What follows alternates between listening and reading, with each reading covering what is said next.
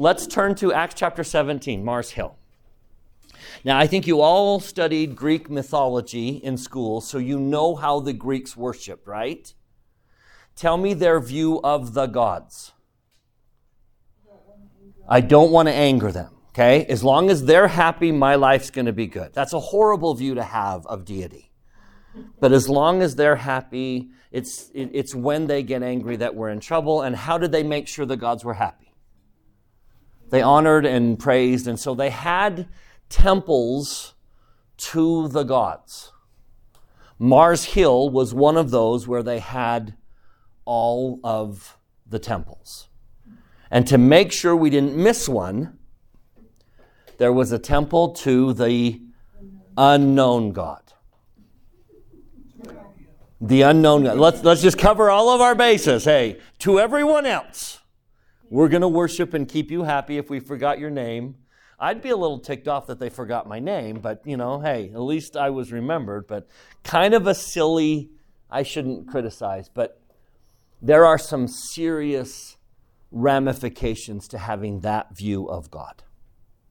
So, Romans chapter 17, Paul stands up in that environment, and I do want to pause first to what he says first.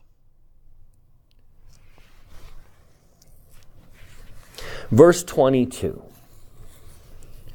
Superstitious is a horrible translation. He is not mocking them. Paul stands up in the middle of Mars Hill and says, "Ye men of Athens, I perceive that in all things thou art..." Superstitious is a horrible translation. He was saying, I recognize you have a sensitivity to God, and I acknowledge that. As I was walking around, verse 23, as I passed by and beheld your devotions, I found an altar with this inscription, "To the unknown God." Now, this next phrase needs to resonate in every Latter-day Saint's heart. Whom therefore ye ignorantly worship, him declare I unto you. In the latter days, we have some wonderful things. The church has given us priesthood, gift of the Holy Ghost, Scripture. What is our greatest and most important possession? What is it that makes the Church of Jesus Christ of Latter-day Saints true? Now, I don't mean to pull them apart. I don't want to play that game. But if you boil down the central thing that says this makes the church true. You remember the class we just talked about, right? You know where we're going. What is the central thing? I'm just going to use that word. What is it that is at the very heart of that this is the only true and living church? Is it the only true and living church because we have the Holy Ghost? Is it the only true and living church because we have additional Scripture? Is it the only true and living church because we have restored priesthood keys? What is the heart? Now, before you answer, let me set something up. And then I'm going to have you answer that question. I'm going to preface this by having you turn to Genesis and Moses. Would you turn to Genesis, very beginning of Genesis and the very beginning of Moses? Tell me, what is the book of Moses? Can anyone define what the book of Moses is? Moses is the Joseph Smith translation of Genesis 1 through 6. So, this is Genesis, King James Version, went through the great and abominable church, and this is what we have left. Genesis, oh my goodness, can't even spell.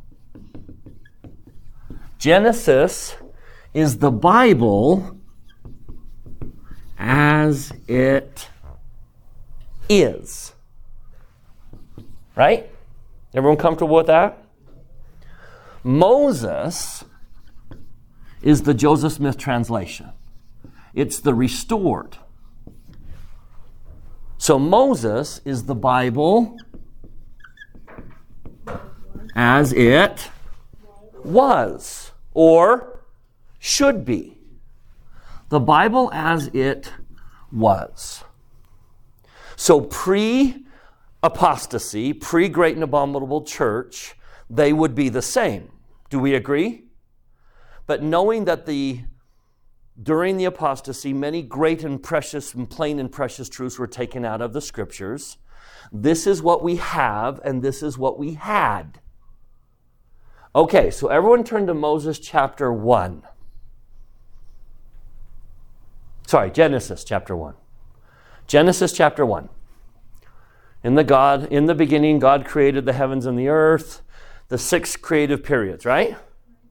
Where is that chapter in Moses? Find that chapter in Moses. Which chapter has the 6 creative periods in Moses? Moses chapter 2. So Genesis 1 is Moses 2.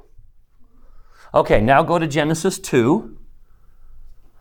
Sabbath day, the 4 rivers, the 2 trees in the Garden of Eden.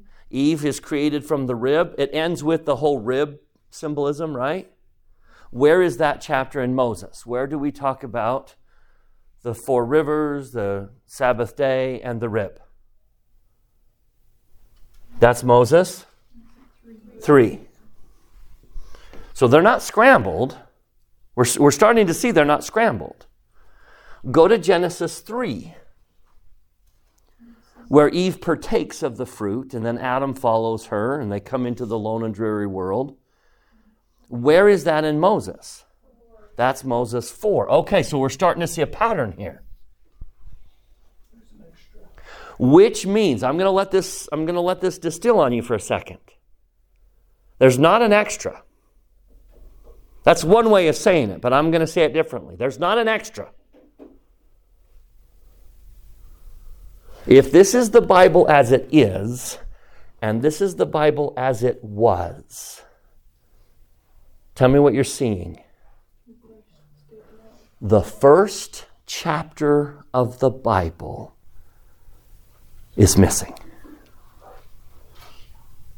Right? Yeah, but the first chapter of Moses is extremely important. You find out the first chapter of the Bible is missing. What was the Bible is not what it is. And what it is missing the first chapter. Now go to Moses chapter 1 and tell me what was taken out. How did the Bible begin and what was taken out? Our divine identity, like our ability to become. Not just who we are, but who He is. Go to Moses 1 verse 4. What was the 4th verse of the Bible? What did the 4th verse of the Bible say? Thou art my son. As I understand the world religions, as I've studied world religions, there is only one religion that I have studied that genuinely believes the relationship between God and man is parent to child. All other religions hold creator to created. How about the 6th verse of the Bible? What did it make clear? Talk about our Savior Jesus Christ. The role of Christ. That the Father and Christ are separate beings with separate responsibilities. How about verses 11 through 20-ish? What became very clear in the very beginning of the Bible? Who pulled himself out of the Bible? Satan. Remember when Satan appears to Moses and Moses says, "Where is your glory? You got nothing, buddy. I've been in the presence of God and you got nothing." That was in the first chapter of the Bible. How about verse 39? What did the first chapter, verse 39 of the Bible say?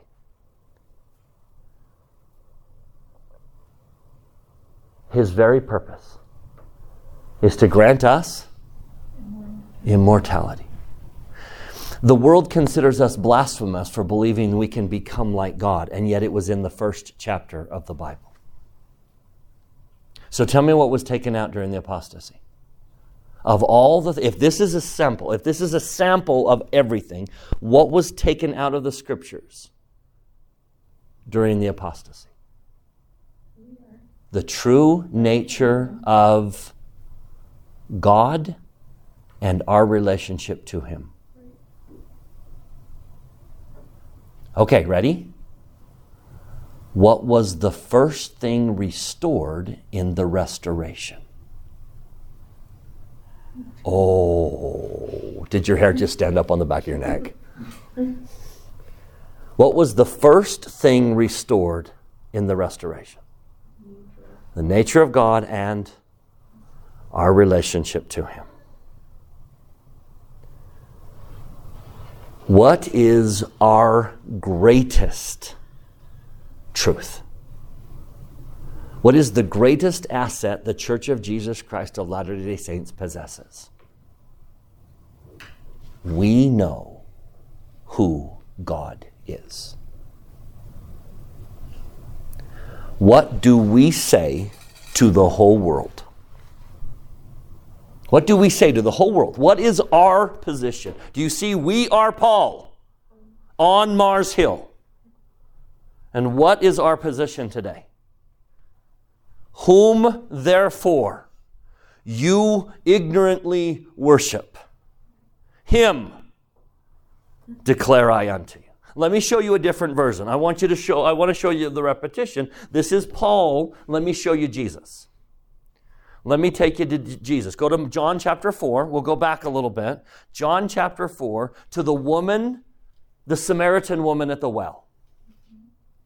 Okay, so Jesus comes out. He's thirsty. It's the middle of the day. It's noon. It's in the middle of Jerusalem. I think you've studied it well enough to know that he was hot and he needed a drink.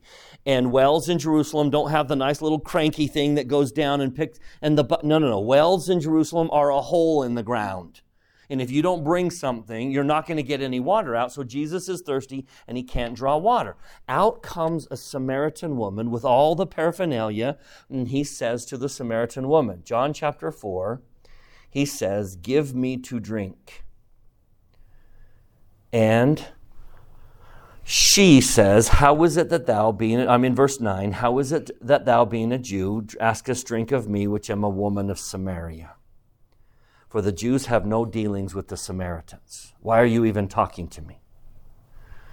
Jesus said, if thou knewest the gift of God and who it is that saith unto thee, give me to drink, you would have asked of him, and he would have given thee living water. Sir, thou hast nothing to draw with, and the well is deep. From whence hast thou this living water? Art thou greater than our father Jacob, which gave us the well and drank thereof himself and his children and his cattle? Oh, how I wish Jesus would have answered that question. What could he have said? Yeah.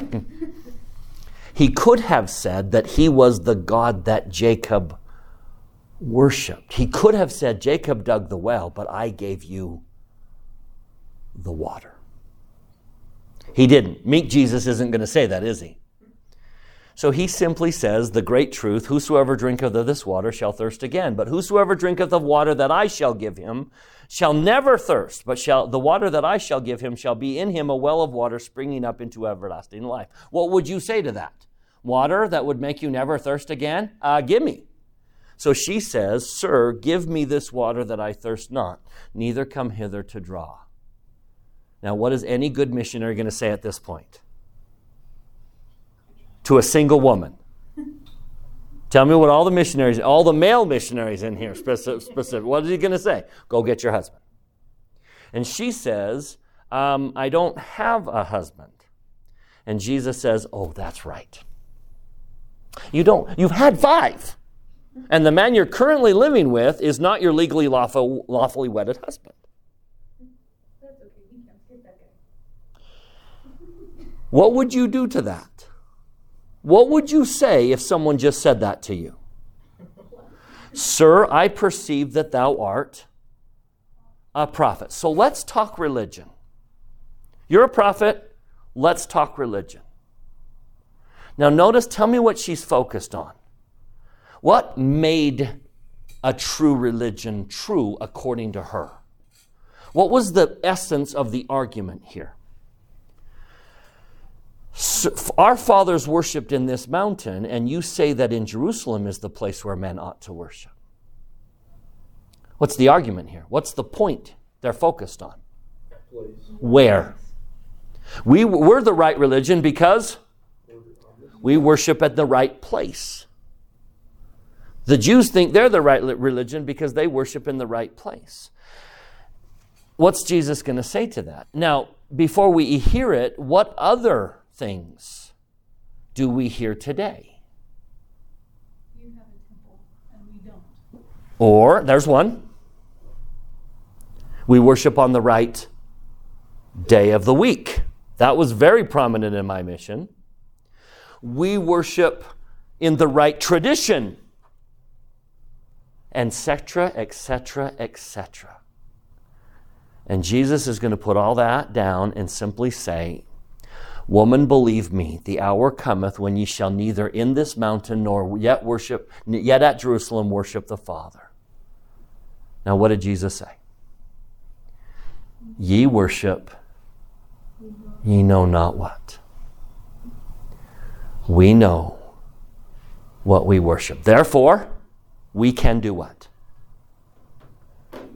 We can offer salvation. Now, do you understand the position of the Church of Jesus Christ of Latter-day Saints? Lovingly, kindly, humbly, we say to all the world, what do we say? Ye worship, ye know not what. We know what we worship. We know who we worship. Therefore, what can we do? We can offer salvation. The greatest thing, that's a horrible word, but I wish I had an equivalent. The greatest possession in the hands of the Church of Jesus Christ of Latter-day Saints is we know who Heavenly Father is. We know His relationship to Jesus Christ. We know where He came from. We know what He wants. We know His plan. We know how to obtain it. We know who we worship. Therefore, what can we do? Offer salvation. Here and then here. So, quick question. The temple, I have a pastor friend, and he says, if I've been into your temples and I read your Book of Mormon, if I'm reading you right, all the things that you do inside this temple, I'm not going to do. So am I going to be damned? I didn't know what to say. If Jesus is behind those ordinances and you choose not to do them, then answer the question. Let me ask your same question with a preface. What if Jesus told us to do those things? What if they genuinely are the things that Jesus wants me to do? Then to not do them would be what? Rejecting Christ. So the only question you have to answer, it's all over the Old Testament. There is nothing we do in our temples that wasn't done in the first temple Israelite, in the first temple Israelite temple. Every ordinance, everything we do, we may do it a little, the presentation may be different, but if you read your Bible, you will find everything is there. And even if you don't read your Bible, if you ask the question, is this temple the Savior's? So the great question is, do we know who Jesus is? Do we have in our possession a true identity of Christ? And there are ways to test that. And He needs to test that. I remember reading sealings. I know endowments, because they have the Holy of Holies and things like that, but I don't remember sealings in the Old Testament. Well, it's hard to read sealings in the Old Testament because what priesthood did they have? They have Levitical priesthood. And it's hard to read about Melchizedek ordinances in the Old Testament. Because I thought Abraham Yes, the prophets did. But those who ran the temple in the Old Testament are operating under which priesthood? Aaronic priesthood. But, yes. But guess which book was written under Melchizedek priesthood? And again, the test isn't in the Bible. That's not the test. The test is, does the Church of Jesus Christ of Latter-day Saints, is there a restoration? Was there an apostasy? Is there a restoration? And is the Church of Jesus Christ of Latter-day Saints in possession of God's truth today? Because that settles the question. But we know who we worship. We know who God is. Oh, I was just also going to add on to the fact where we can read about the plan, we can know his intention, we know everything like that, but even more so is we have modern day revelation that's also personal. So we can understand the nature of Christ in the scriptures, and it's all over. We can also ourselves get to know him. Yeah. Now we've learned a couple things. Just to clarify, there are three means by which we receive revelation. We know that there is the light of Christ, which everyone have, right? Born with. The light of Christ is like a foghorn that says, over here. I'm in the dark, I can't see, but I can hear a foghorn saying, it's over here. Now, everyone has light of Christ. So everyone can at least go in the right direction. Now, then we hear about the power of the Holy Ghost. The power of the Holy Ghost is like lightning that gives me enough light to do what? Oh, I'm lost. Can't see anymore. Oh, there it is. So, for example, when missionaries go out and preach people who don't have the gift of the Holy Ghost, how do they know it's true? The power of the Holy Ghost that gives enough light to step forward. But what is it that the Church of Jesus Christ is in possession of? The gift of the Holy Ghost. So, if you will come to the restoration because of who we know he is, we can give you the tool that will then open him to yourself. Do you see how it's all related to the possession that we have that gives us the tools so that we can help you get to know who he is? It all boils down to the identity of God. So that's why I love Mars Hill. I love that proclamation because I hear Paul saying to the Latter-day Saints, do you see what I'm doing? Do you understand what I'm doing? You are in that position. Whom therefore ye ignorantly worship, him declare I unto you. Can I tell you about God? And can I give you the tools so that you can learn about him for yourself? Tell me what the Book of Mormon does. Now, the Book of Mormon doesn't have 3 degrees of glory in it. It doesn't have temple ordinances in it. But what does it have in it? The nature of God and our relationship to him. And how we connect to him. Now, one more thing on Mars Hill. Have you ever played hide and go seek with a child? What's the purpose of the game for a child? What's the purpose of the game for a child? To be found. Right? The whole point is to be found. So when a child hides and you come in and say, gee, I wonder where you are, tell me what the child does. I'm right here. They pop out. I'm right here. The whole point of the game for a child is to be found. I want to be found. Now, what's the purpose of hide and go seek for an adult? To win. To stay hidden.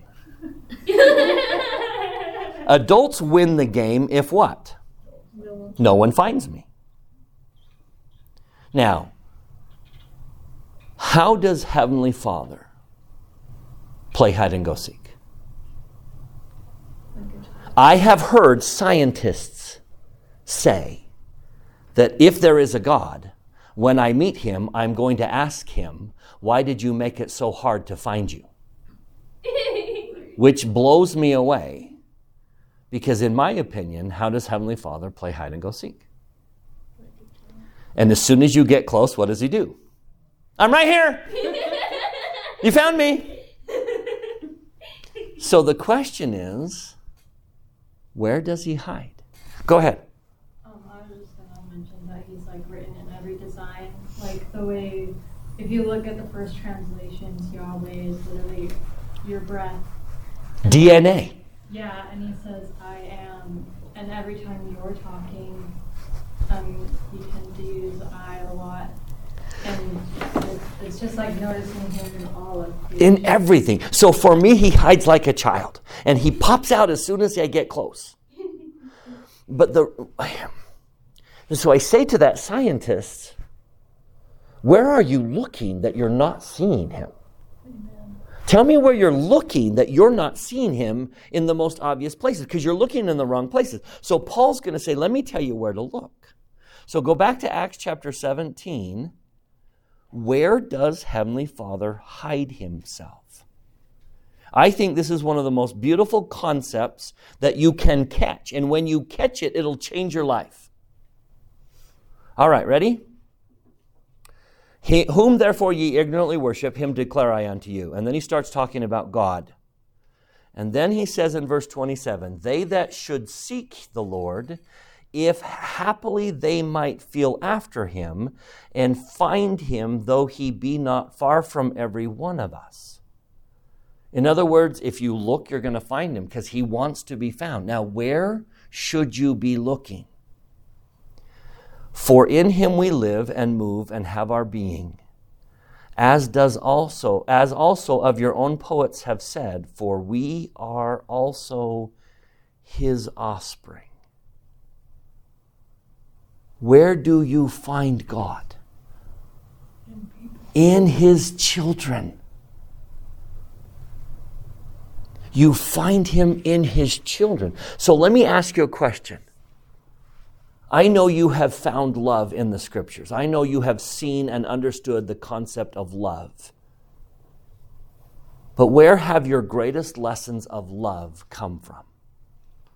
I bet you anything, if every one of us are honest, it's not the scriptures.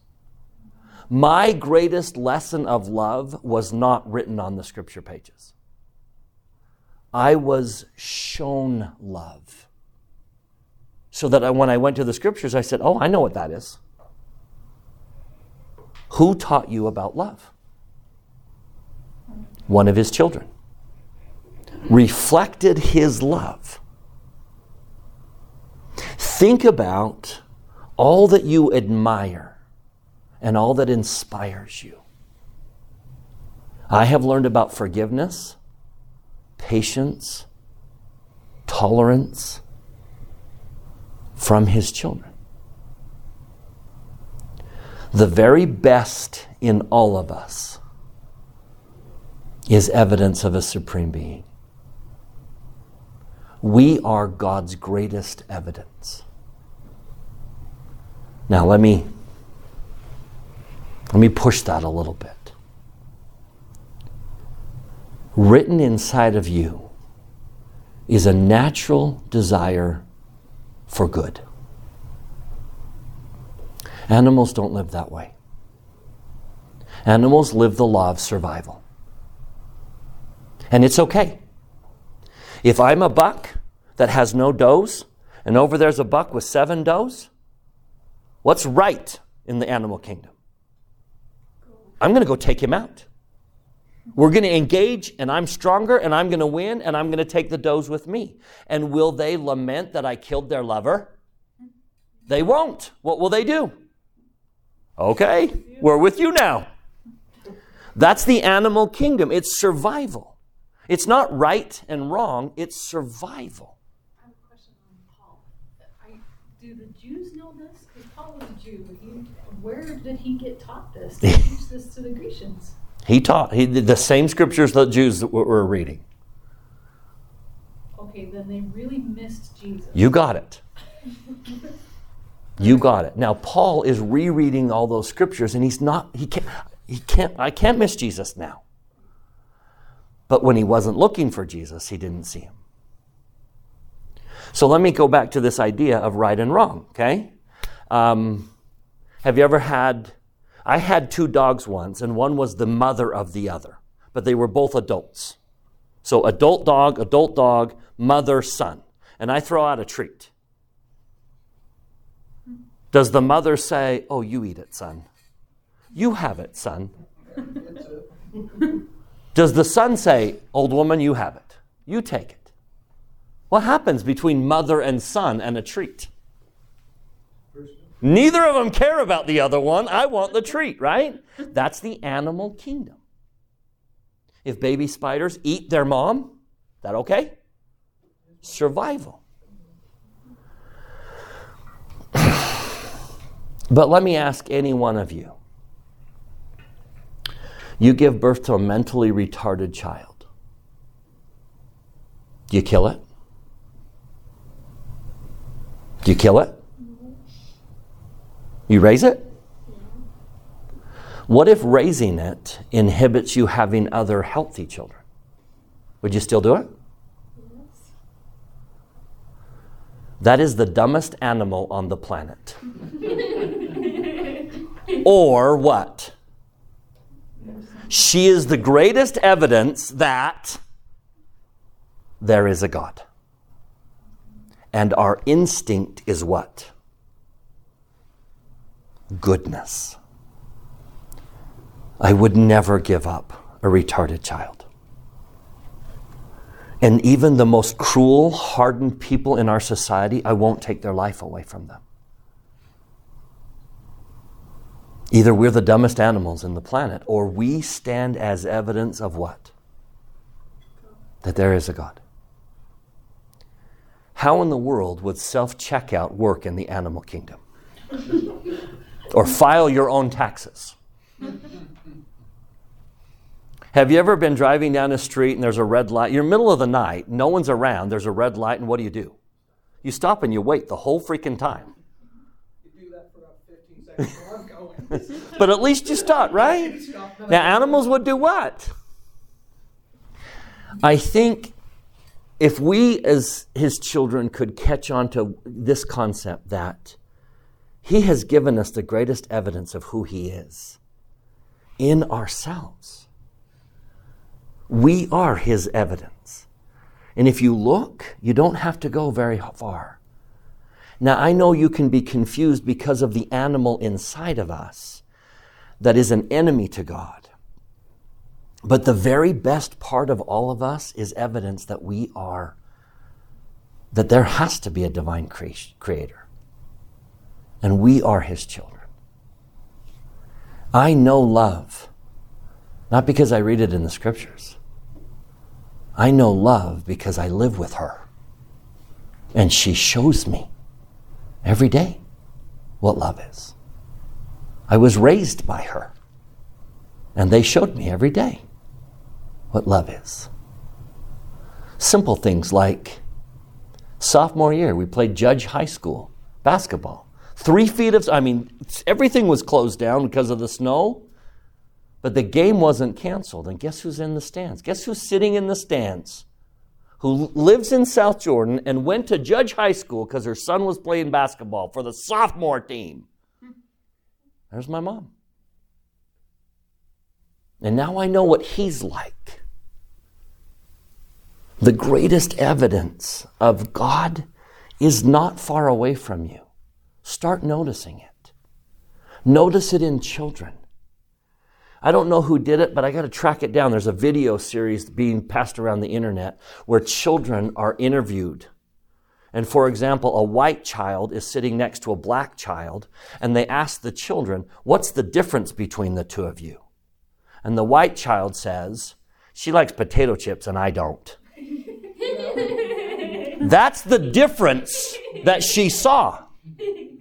A black child and a white child. What's the difference? Well, she likes potato chips and I don't. a girl in a wheelchair and one that's not. What's the difference between you? She curls her hair, I don't. That's all they saw. And I was just taught something about Heavenly Father.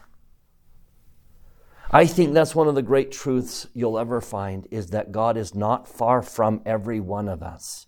If you search for Him, if you seek Him, you will happily find Him. But you're not looking in the right place. Look at His children as the greatest evidence of who He is. I wanted to point out in verse 27, the way happily is spelled is Old English. So I was looking at the definition of it, and it says by chance, luck, or accident. So it's like the people that do find Christ usually do it on accident, or just by chance, or because they're lucky. Even if they do have the intent to find something good, that's not usually what ends up bringing them to it. Yeah, He's found along the way. So, I love that. All right, Mars Hill. Sorry, that took way too much time. But Mars, do you see why that's such a pivotal doctrine? Next week, as you gather with your families and talk about next week, come follow me, pause on Mars Hill and ask them to ponder what it means when Paul says, whom ye therefore worship ignorantly, I'm going to tell you about. There's the commission. There's the reason the Church of Jesus Christ of Latter-day Saints exists. And then find Him in His children. The most natural thing on earth is to watch mommies and daddies who have babies who grow up to be mommies and daddies, who have babies who grow up to be mommies and daddies. Well, I am the child. He is the parent. I know what I'm supposed to do. I know where I'm going. I look around and He teaches me His plan all around me. I once took my daughter to an emergency room because she cut her lip. Yesterday, my daughter took her son to an emergency room because he cut his lip. And when I just thought, I remember doing this with you. And now you're doing it with him. And her son's going to take his son to the emergency room to cut his lip. And then I realized, you know what? Someone I'm following was once where I'm at. I see it. The plan is so simple. And His children teach it.